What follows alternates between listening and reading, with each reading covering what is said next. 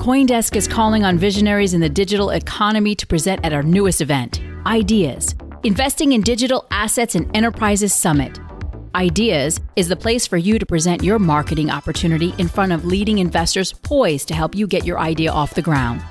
Apply today to become a presenter at Ideas 2022 by CoinDesk. Visit CoinDesk.com/ideas for more information. This episode is sponsored by Circle and Near. Money is changing. So where do we go from here? Through high-profile interviews and thought-provoking analysis, join Michael Casey and Sheila Warren for the Money Reimagined podcast as they explore the connection between finance, human culture, and our increasingly digital lives. And just a reminder, CoinDesk is a news source and does not provide investment advice. And now, here's Sheila Warren. Hello and welcome to Money Reimagined. I'm Sheila Warren. Recent activity around the world these past few months has shown a spotlight on regulation of the crypto industry. Countries, including the G20, have issued and are issuing guidance on everything from broad crypto frameworks to tax to stablecoins. With the passage of the landmark MiCA proposal in Europe, multiple bills dropping in the US, and action elsewhere around the world, regulation is more clear than it was a year ago, but that bar remains pretty low. Many people in the industry are now accustomed to the idea that officially enforceable rules that hold people and the services they provide to account might actually help crypto as it evolves. This is in part a natural response to the fear of widespread contagion from acts of a select few across the wider crypto ecosystem. Now, in the past, regulators have looked to the massive web of regulations that entangle the legacy financial sector. But most in crypto argue that these same rules aren't really applicable to crypto or DeFi, and certainly not without adjustment. The goal is to enable fundamentally new products that don't just replicate the old system, which we know has left people out and behind over the course of its evolution. But doing something new requires reimagining decades worth of mental frameworks and the structures that have come about with years of regulation and policymaking. As the industry matures and seeks more clarity, crypto is raising some big questions about the way our financial sector has been regulated thus far and how it should be regulated moving forward. For example, who has or should have regulatory authority over which assets and why? Should regulators impose stricter constraints on crypto's centralized finance sector, CeFi as it's known, but allow DeFi projects to follow a more self-regulatory model? How do we appropriately assess risk in new systems that are still being developed? Does the model of same risk, same regulation even make any sense? And is tech neutrality the ultimate goal, or do we need specific frameworks that account for crypto being fundamentally different? I am really looking forward to having this conversation with two of my favorite legal mavens, Zahi Massari and Alexandra Barrage. Zahi is co-founder and chief legal officer of Lightspark, a company exploring, building, and extending the capabilities and utility of Bitcoin. Before that, she was a partner in the financial institutions group at the law firm Davis Polk. Alex is a partner at Davis Wright Tremaine. Prior to that, she had a long career at the FDIC, the Federal Deposit Insurance Corporation. Since my co-host Michael Casey is away this week, we'll move right ahead with our guests. Welcome, Zahi and Alex. It's so great to have you. Thank you so much, Sheila. I'm so excited about this conversation. I can't even tell you. I've been looking forward to it just for days. And in part because I think there's so much misunderstanding within the crypto ecosystem by actors of what is the regulatory web in which we find ourselves. Alex, why don't we start with you just to kind of give us like a framing of like, how did we get where we are in this alphabet soup of agencies that govern banking and financial system today in the US? Sure. Thanks, Sheila. And thanks so much for inviting me on this podcast. I've listened to it many times. I'm honored to be here with you and with my friend Zahi. So let's start really high level. Who regulates anyone and why do they do that? And if you look at our banking framework as an example, it's activities driven. It's based on the idea that our institutions are engaging in bank activity like payments or taking deposits or lending. And it also depends on how these institutions or these entities are chartered or how they're organized. So, for example, if you're dealing with a Fed member bank, then you're regulated by the Federal Reserve. If you offer deposit insurance, you're regulated by the FDIC. If you're a national trust or a national bank, you're regulated by the OCC. And so by its very nature, our system is fragmented and overlapping, which is not always a bad thing. And then we have this additional layer of agencies that were started as a result of, financial crises like the SEC back in the late 20s, early 30s. And so it's kind of a hodgepodge in terms of how we got this alphabet soup, but effectively it is the framework that we U.S. lawyers work within, this regulatory maze. And so that's just a little bit of a high level kind of insight into the framework. So once you understand this framework, Sheila, then you need to ask the question, what's the focus for crypto purposes? What are regulators focused on? And really they're focused on the digital asset or the token. And that's where I think Zahi can contribute in terms of her knowledge of the SEC and the CFTC and how those regulatory agencies work. Yeah, the web is even bigger, right? Because we have the federal system and then we also have the state systems. So maybe you can talk a bit about that as well. Sure. It's a great point. And I think the way to think about the starting place for financial regulation, including for crypto regulation, is that regulators have tended to look first at the asset being traded or being dealt in. So they look at securities and subject securities to securities regulation. Banking products are subject to banking regulation. And then money products, generally speaking, can be subject to banking regulation or can be subject to state by state regulation under money transmission laws. And I think what's happened with cryptocurrencies is we've been engaged in this ongoing discussion for the past 8 or 9 years about what is the fundamental characteristic of the asset being traded? Is it a security? Is it money? Is it a kind of banking product? And regulators have been really, really struggling with this question because the answer to that question determines how the asset is regulated. Maybe an asset is none of those things, and it's just a commodity and not really subject to federal regulation at all. And so I think this has been the focus of the regulatory discussion, and it sort of plays in to the most confusing part of U.S. financial regulation, which is the overlapping jurisdiction of various federal regulatory agencies when there isn't a clear answer about what an asset is based on existing law. Join us for Converge 22, Circle's first annual conference on the blockchain-driven future of money, coming this September to San Francisco. Converge 22 is a gathering for what's next in Web3, featuring demos and developer workshops, plus guest speakers like our very own Money Reimagined co-host Sheila Warren, Aave's Stani Kulikov, Compound's Robert Leshner, and Solana's Anatoly Yakovenko. Money Reimagined listeners get a special discount with the code COINDESK. Register today at converge.circle.com.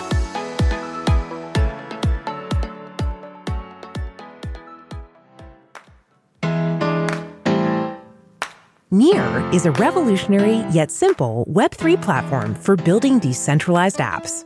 Designed by developers for developers, over 700 projects are now building on Near's fast, secure, and scalable protocol. Whether you're a crypto native launching DeFi apps, NFT marketplaces, and play-to-earn games, or looking to migrate your project from Web 2, Near makes it easy to build Web3 for the masses. Near offers developers a variety of tools, resources, and support for building apps, empowering communities, and creating a more fair, inclusive, and equitable future. Start your Web3 developer journey now by visiting Near at near.org. That's NEAR.org.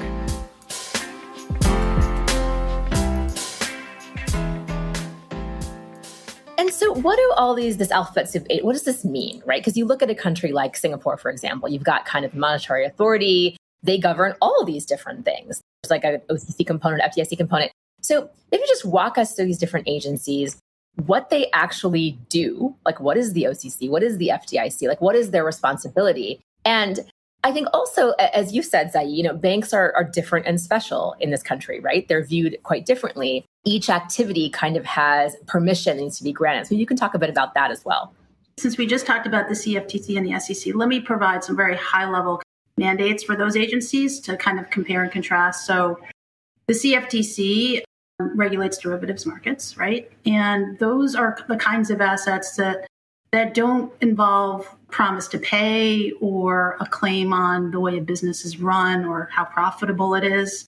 And so it regulates things like futures contracts or forward contracts or things like that. The policy choice there is because of the nature of the asset, it doesn't have like a disclosure framework, right? A framework by which investors can understand the product that they might be buying or selling or trading. And so contrast that to the SEC's traditional mandate, which is, regulating stocks and bonds and, exchanges that trade in those things, where there definitely is more of an investor and a customer interface, and where there is a very well evolved disclosure framework around those different types of, assets. And so the SEC has gotten involved in crypto, in a number of ways, one of which is taking actions against crypto firms because the SEC is taking the position that some tokens are securities.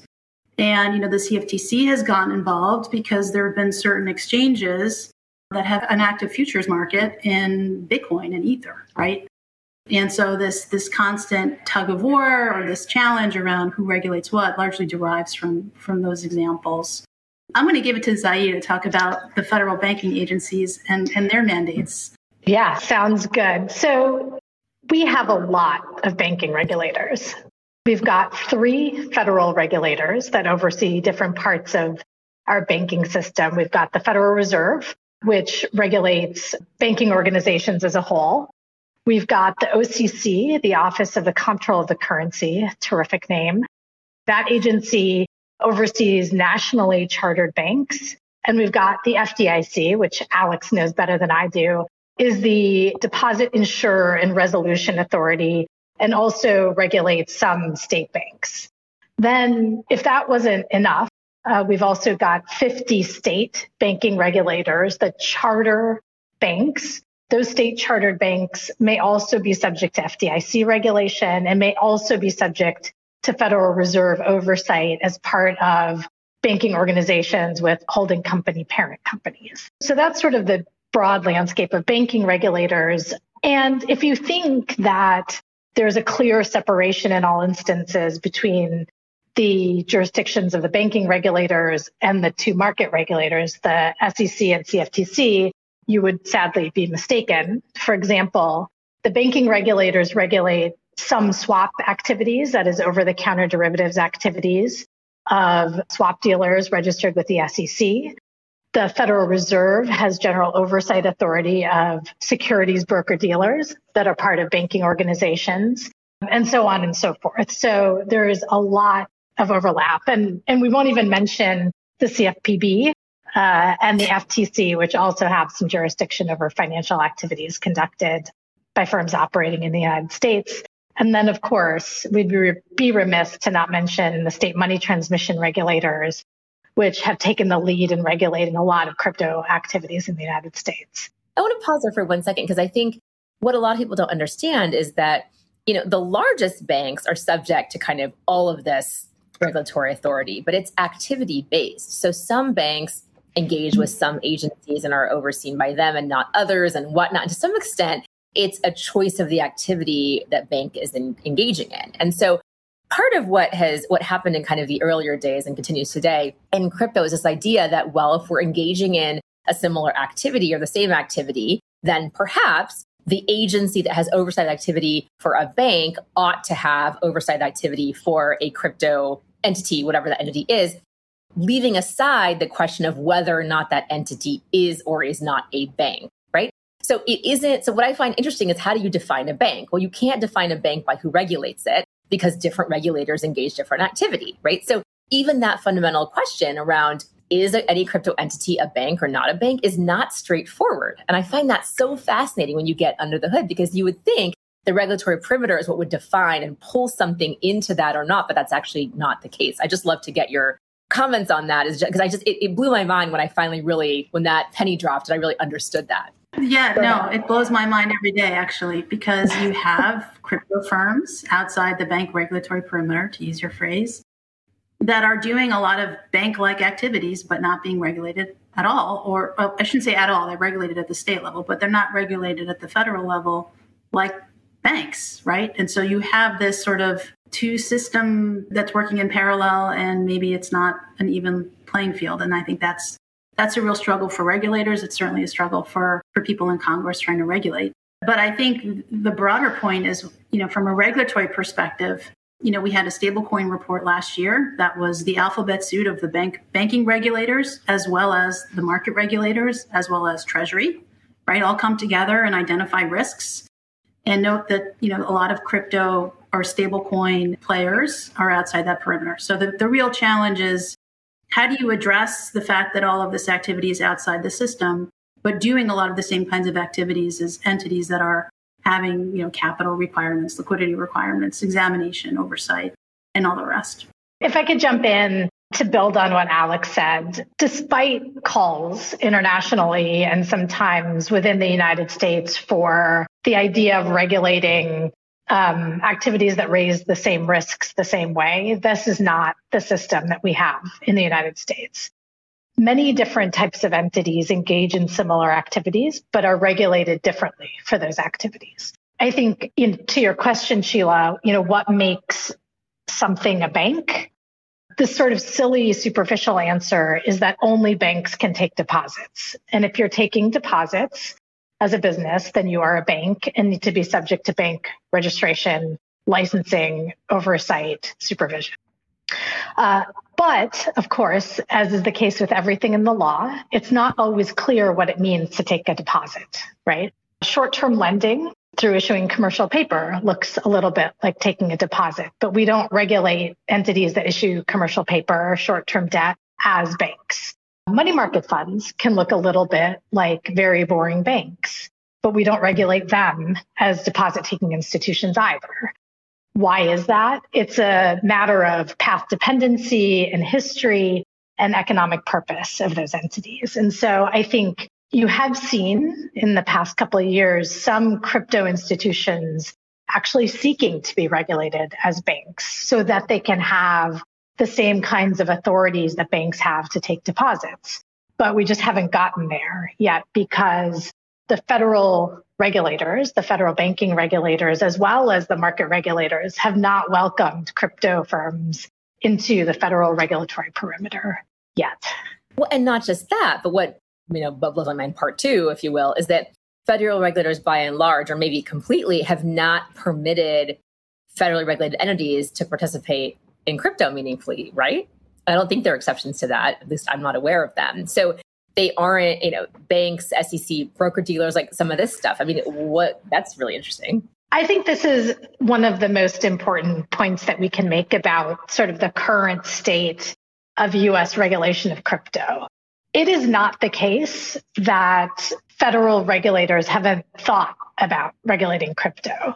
I think it is instead the case that federal regulators have looked at crypto and have actively pushed crypto activities outside of the perimeter of federal regulation.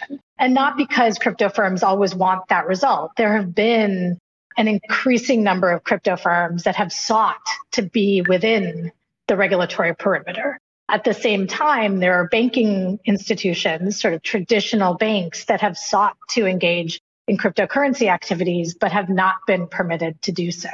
To my mind, this is actually a really bad result for two reasons. One, it deprives consumers of choice in terms of where they get their crypto services from. I'm sure there are many consumers who would be delighted to hold Bitcoin and other cryptocurrencies alongside their bank account held in custody with traditional banks. They've not been able to do so. At the same time, crypto firms haven't been able to get, for sure, the burdens, but also the benefits of having a federal regulatory regime that applies to them and within which they operate. I think this is a bad result for the U.S. Alex, I'd love to hear, your thoughts on what are those burdens and benefits to being within that perimeter. And then I want to shift us to talking about, since by and large, we're not within that perimeter, we're within the state governance system, right? Regulatory system. So what is that? But let's start with some of those burdens and benefits of why might a crypto entity, just using the term generically, want to be within that perimeter and why might not want to be within that perimeter. So a crypto entity might want to be in the perimeter for legitimacy and scaling reasons. There's a lot with the lack of regulation comes a lack of certainty. So if you know the rules of the road, you can incorporate those into your business models and scale and do things the way that your regulator or regulators tell you to do them. And I agree with Zai that the trust factor is a real one, that you want to be able to scale in ways that allow you to kind of leave the DeFi ecosystem and be more in the consumer payments and retail payments ecosystem.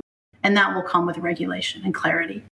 I think some of the trade-offs, however, is if regulation is not developed in a thoughtful and sound way, you might find that the economic models of these crypto firms are either completely unraveled or no longer make sense. And so I think one of the challenges for regulators and one of the sort of the gut instincts of a lot of regulators is to take crypto and to compare it to something they already know, like it's a money market fund, or actually it's more like a demand deposit, when in reality, it's got interesting bits of both of those things, but it's neither one of those things exclusively. And so until we get to the point where we're really teasing out meaningful characteristics for something that is new but presents many of the traditional risks we know, we're not going to get sound regulation that helps crypto firms, that potentially helps banks, and that ultimately protects consumers.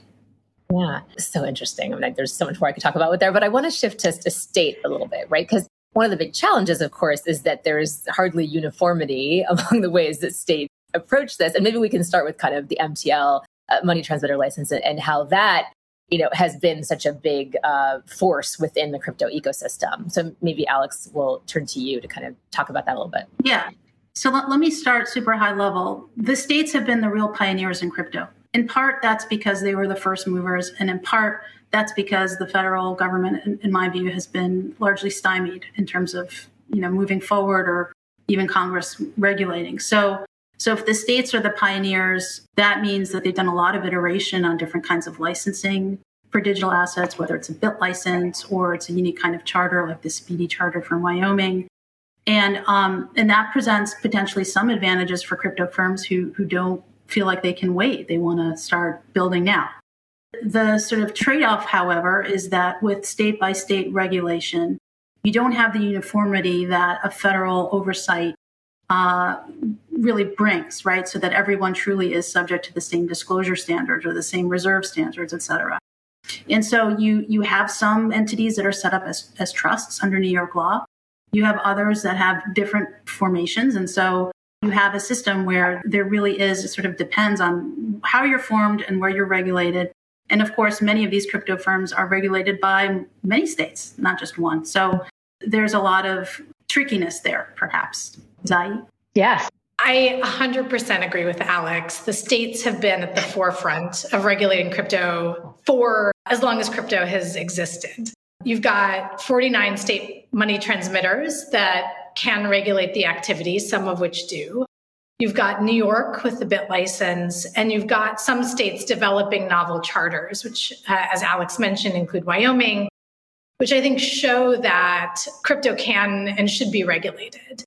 I think what we're facing at the moment, however, are some significant gaps in how crypto activities are regulated, including under state laws. So I will give you just one example. These state money transmission laws in particular were developed to regulate payments activities. So Western Union, then later PayPal, ways for people to send money to each other. They were not designed to regulate activities like order book trading on crypto exchanges. Those are activities that raise quite different risks and different consumer protection requirements and different regulatory considerations than money transmission, which is what those state laws were largely meant to address. And I think we're seeing some of the strains under state money transmission laws from the very different types of crypto activity, whether it's exchange trading, crypto prime brokerage, lending, all of these other activities that tend to look more like diversified financial services and less like payments. And I think that is why we're seeing increased regulatory scrutiny and regulatory activity at the federal level, trying to figure out how crypto activities that don't look like payments activities should be regulated. So given all of this, right, does the same risk, same regulation kind of mantra that's been percolating a little bit in crypto circles, does that actually make any sense?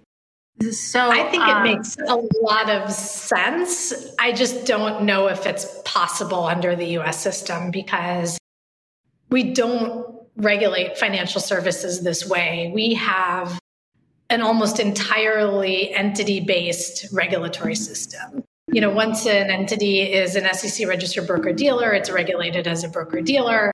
You know, that broker-dealer might engage in money transmission activities as well, but it's not regulated as a money transmitter. I just think we are in the United States so far down the entity regulation path that it's hard for me to imagine an overhaul of that approach just for crypto.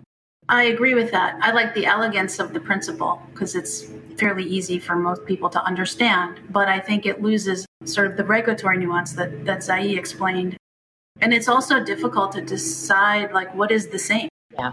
So I think that there's some challenges there, but I still think it's an important principle if you're trying to gain consensus from a broad number of people. So let's talk about that a little bit. Okay, let's maybe shift a little bit here because, Zai, Alex, I think you both noted there are some entities that are, I don't know if eager is the right word, but certainly willing, to be regulated as banks or analogous to banks. The fact that we are certainly not monolithic as an industry. You've got centralized exchanges, you've got DeFi, so how do you kind of make sense of this universe? And maybe I'll just kind of start with maybe an easier frame. Like, do you think that DeFi should be treated differently from CeFi? Like, how would you distinguish that in the context of US banking regulations, whether federally or at the state level? Whoever wants to go first. I'll go first. I would say that this dichotomy between DeFi and CeFi conceptually makes sense to me, but I would also say that with a lot of DeFi activity, that the idea that is truly decentralized is a challenging one for me. We saw that with Tornado Cash, where you had regulators come in and either sanction code or arrest the builders or the coders. So, I sort of answer this question with that assumption in mind. But, if you could delineate the difference, I would say, the way you regulate them is not one is more stringent than another necessarily. It just means that for DeFi, which in my mind presents some really unique challenges, right? Because who's accountable, right? The governments care about enforcement, trust, and accountability. So right away, with a decentralized framework, who is it? What is it? And how do you do it? I think that the approach there first ought to be one that is tailored to really focusing on the illicit actors of that system. And without more thought about how to address the illicit actors of the DeFi system, I think you risk so much. I think you potentially risk illicit users being able to use DeFi for their own private financial transactions. And you potentially have a chilling impact on builders if you go after them as well. So I don't think it should be completely deregulated. I think we are making this far too hard on ourselves. My instinct is that we could think about this a lot more simply and accomplish a lot more. So let me explain what I mean. We have in the past encountered many instances of regulators considering whether to regulate technology. I think market regulation of trading algorithms is one example. The CFTC has grappled with this issue in its proposal of regulation AT, automated trading. And time again, the regulators have tended to conclude that regulating code itself is not fruitful. And I think it's because it's really hard to regulate code itself. Instead, we regulate financial services. In particular, we regulate financial services offered to retail customers. So if you take a big step back and take that framing to how we should think about DeFi, I think you can make a really clear case that just like in other contexts, and setting aside the AML and other financial crimes considerations, which are a separate challenging topic, we could think about regulation of DeFi the same way that we have long thought about regulation of other financial services. Don't regulate the code. Don't regulate the developers of the code themselves as financial services market participants. Instead, you can regulate in a right-sized way those who are offering access to those services and charging fees, particularly when they're offering access to retail customers. Then you start to get to questions of how to regulate them. But once you've sort of set that as a baseline, regulate firms who are offering services to retail customers first, you probably capture 90% of the consumer protection goals that regulators would have in mind. You can require disclosures about how the protocols work. You can require information about fees and conflicts of interest, just like we do for other types of intermediaries. And to me, that would be a more simple frankly, effective way to regulate, at least to begin the regulation of activities that look exactly like other types of financial services activities without having to make big policy decisions that could be very detrimental about regulating code. So I agree with you. In your example, are those the DeFi front ends, like the websites and the apps? Yeah. And look, a lot of those aren't custody and customer assets, right? And so you shouldn't regulate them in a way that you would an entity that's holding customer assets like a CeFi crypto exchange. The regulation can be right-sized and different, but a lot of those front ends can raise some of the same consumer protection concerns that other non-custodial financial services providers raise. And I think it may be appropriate to think about regulation of those types of companies in the same way. So here's a question for both of you. I certainly laud consumer protection as a legitimate public policy goal. Like, I don't think anybody is interested in seeing the stereotypical grandma lose the house, right, because they invested in the wrong thing or because they engaged in the wrong project or whatever it might be. But I also think we have to acknowledge that consumer protection has been used a bit in this country, in the United States, as a way of engendering exclusion within systems too, right? Like, we prohibit people who are not, as I call it, pre-wealthy from engaging in certain kinds of investment activity, right? We have turned an eye to some extent, less so now, but certainly historically, to redlining practices or others because we allowed the agencies engaging in those activities to self-assess their own risk and say, oh, that community or that neighborhood or that individual is too risky for our portfolio, and therefore we have the right to exclude them from our basic services or whatever it is, right? There is this movement, I don't know if movement's the right word, there is certainly interest in the idea of a self-regulatory model around some of this, particularly in the kind of the DeFi space. And I'm curious how you feel, your response to kind of the consumer protection being used as a bit of being weaponized in some cases, right, against certain communities and providing this justification in some cases for exclusion, categorical exclusion of those communities or individuals. But then also this idea that the industry would not engender bias if it were able to kind of self-regulate. I just want to talk about equity as a general frame. So either of you would love to hear your thoughts on that. Such a great question.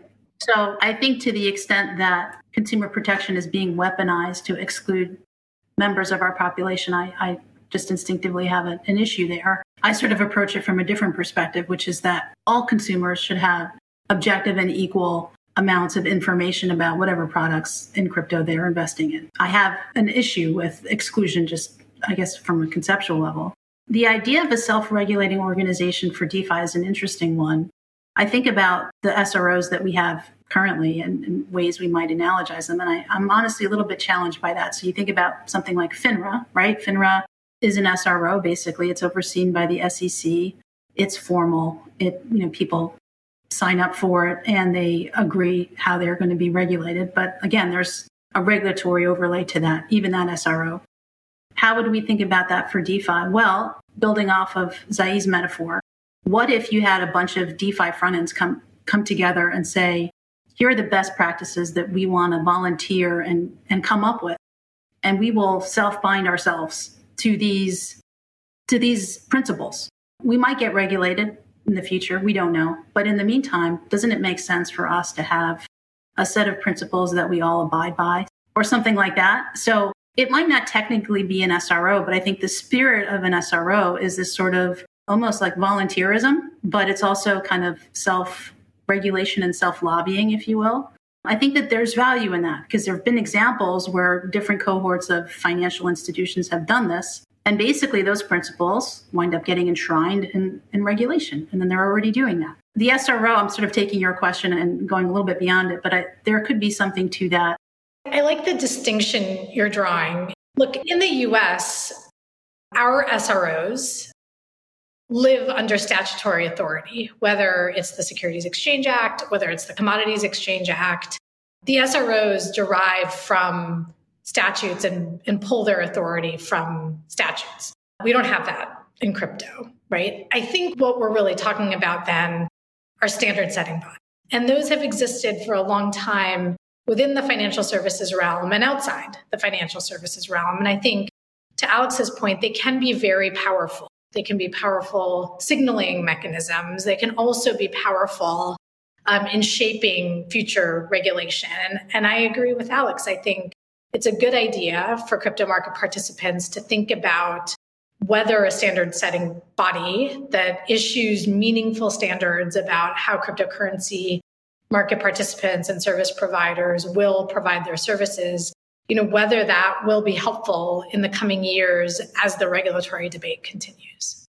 It's so interesting. I mean, I personally would want to really tackle this question of equity or discrimination or bias within those models, because I'm not deeply familiar with how FINRA operates, and I'm not here to say that there's anything about that is exclusionary. Nevertheless, I do think, an SRO itself and self-determination there does need to, I think, focus on consumer empowerment and agency as a core tenet, I would think. I don't know if that's something that's common in the SRO model, and maybe it's actually worthwhile just for our listeners to educate them a little bit about how did SROs come to be? And to your point, they do have this regulatory oversight, but what distinguishes a code of conduct from an SRO might be interesting and helpful. Sure, I can say a few words about that if that's helpful. So I'll start backwards by giving examples of the SROs that we do have in the United States. So FINRA is one. It's the SRO registered and established under the Securities Exchange Act of 1934. As an SRO that's recognized by the SEC, FINRA has actual authority to regulate its members as a legal matter. All the members sign contracts, and are bound by FINRA rules. And the SEC is able to defer or delegate some of its regulatory authority under the Exchange Act to FINRA. National securities exchanges are also SROs with authority that derives from the Exchange Act. The National Futures Association is the SRO for the CFTC. It derives its authority from the Commodities Exchange Act. These are member organizations where members sign up, pay dues, and are subject to the rules promulgated by the associations. And that is the framework for SROs that we have today. The good thing about SROs is that they're more flexible and can move faster than the regulators. But there's also criticisms of SROs. Sometimes SRO regulation can be burdensome, and sometimes it's not all that fast. I don't think it's a clear answer to the crypto regulation question. I think it might be one tool in that toolbox. I think that if you are able to build a model from scratch, right? Not your typical SRO, not your trade group, but something that is inclusive to your question, Sheila, there is room for that. I mean, you can imagine an ad hoc group of standard setting, socially minded builders put together a group and that say, we want a consumer contingent in our group. We want to hear that voice. With the right minds and the right creative partnership, I think you could actually accomplish that. And until your question, I hadn't actually thought about it. So thank you for the question. You're welcome. Look, there is no mandate in any of the statutes for diversity and inclusion, right? Not in the securities laws, not in the commodities laws, not in the banking laws, at least not clearly, right? And so on the one hand, and I'm not setting aside redlining and other clear cases where it's pretty bad, I think it's a lot to ask a regulatory agency to push a mandate for inclusion without some direction, whether it's from the statute, from Congress, from something, right? The SEC's mandate is capital formation and investor protection. I think you could argue that inclusion is part of investor protection, maybe part of capital formation, right? But I think that has not been how the agency has viewed it. And without something more, I just don't, I don't know if we see a lot of that. So I think there's plenty of blame to be spread around for the lack of focus on it.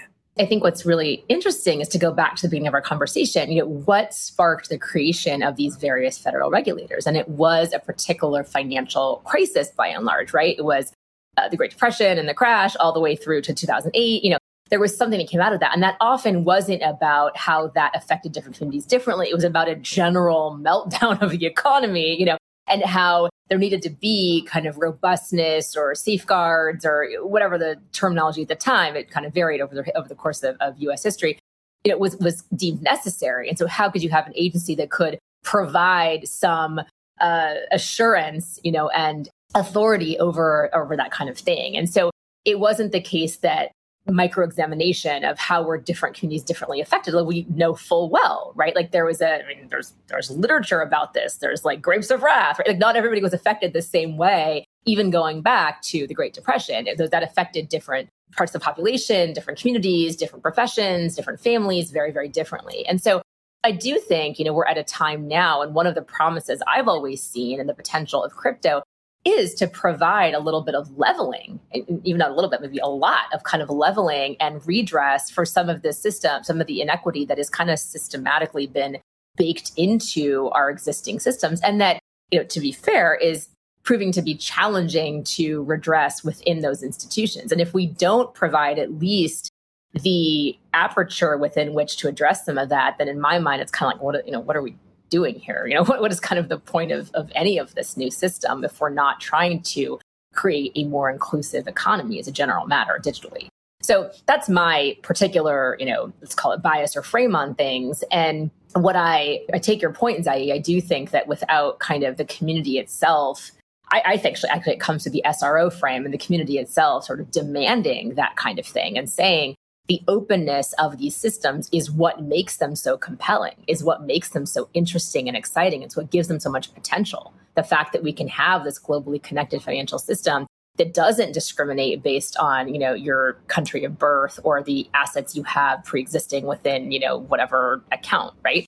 All of that is very important to preserve, I think. And the question I think that's challenging is, can we do that effectively within the existing alphabet soup of regulation that we have now? Or maybe that is best left to some of the legacy system, and we should think a little bit more creatively in whether it's an SRO model or even just a simple code of conduct about how we might create that world or that vision of the world that I personally feel very invested in seeing come to life. So I don't know if you have any closing thoughts maybe around that. And again, the tragedy is I do have to close this conversation, but such an incredible treat to get the two of you together on the pod. I really, really appreciate it. I love that thought.